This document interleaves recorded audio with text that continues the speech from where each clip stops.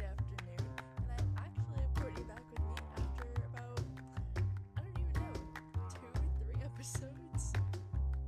Yeah, been a minute since I've been featured. Been real busy with basketball and life, and Yeah. unfortunately I haven't had time to join, but here I am, so. Alright, so these past couple months, lots of weeks have definitely been really hectic, so let's get right into it. Alright, so I'm going, as everybody knows, I'm the basket boys manager. And I've been with the boys teams for their games, and after a bit of a rough start, the boys are at a strong 5-6 record. They have a really strong team this year, and hopefully, under headmaster, they can keep some momentum going forward and finish the rest of the season with a good record that will hopefully take them far into playoffs.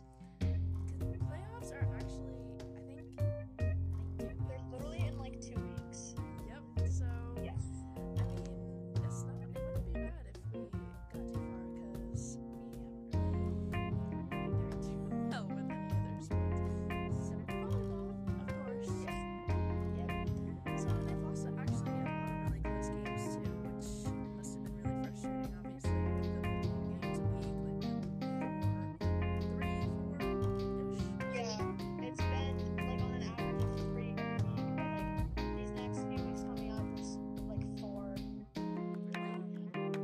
Yeah, like this week we have 4. Next week we have 4. Yeah, And with the makeup games and everything. yeah, that's true. We have to make up 2 games, which I actually think are both next week, so that's nice. Not bad. Yeah, so it's been pretty crazy in all of the games except for one.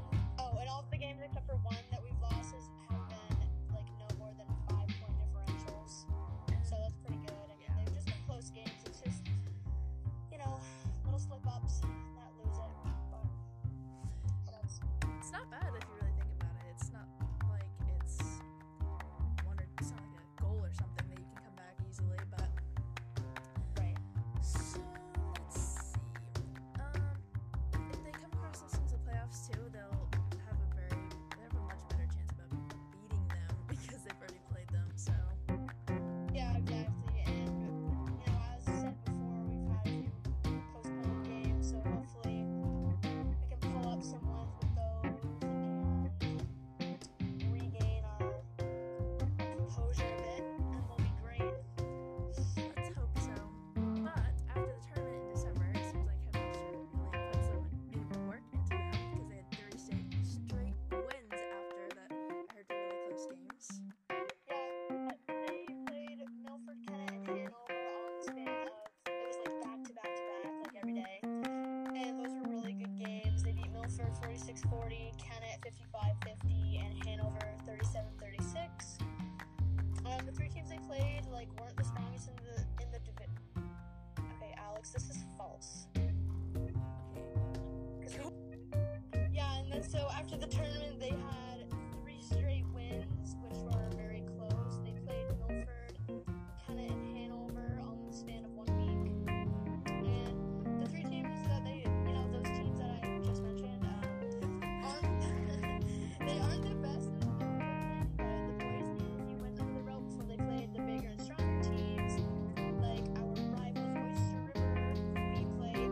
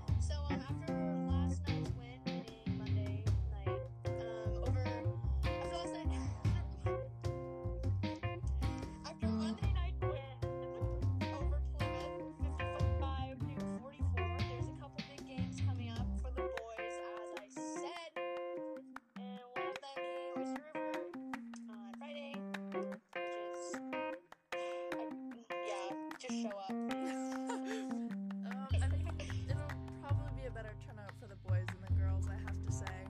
I have heard a lot of talk going on, but it's definitely going to be a good rematch, especially because the boys lost 55-50 and the girls only lost, well, they lost by 11, but I mean, it's not too hard to make 11 points in a basketball game, so hopefully we can get the win over some kind of Oyster River team. Yeah, I'm like so nervous. I'm not even the one playing. I think Oh my gosh. but it's like it's just so nerve-wracking because I want them to all do good. That's understandable.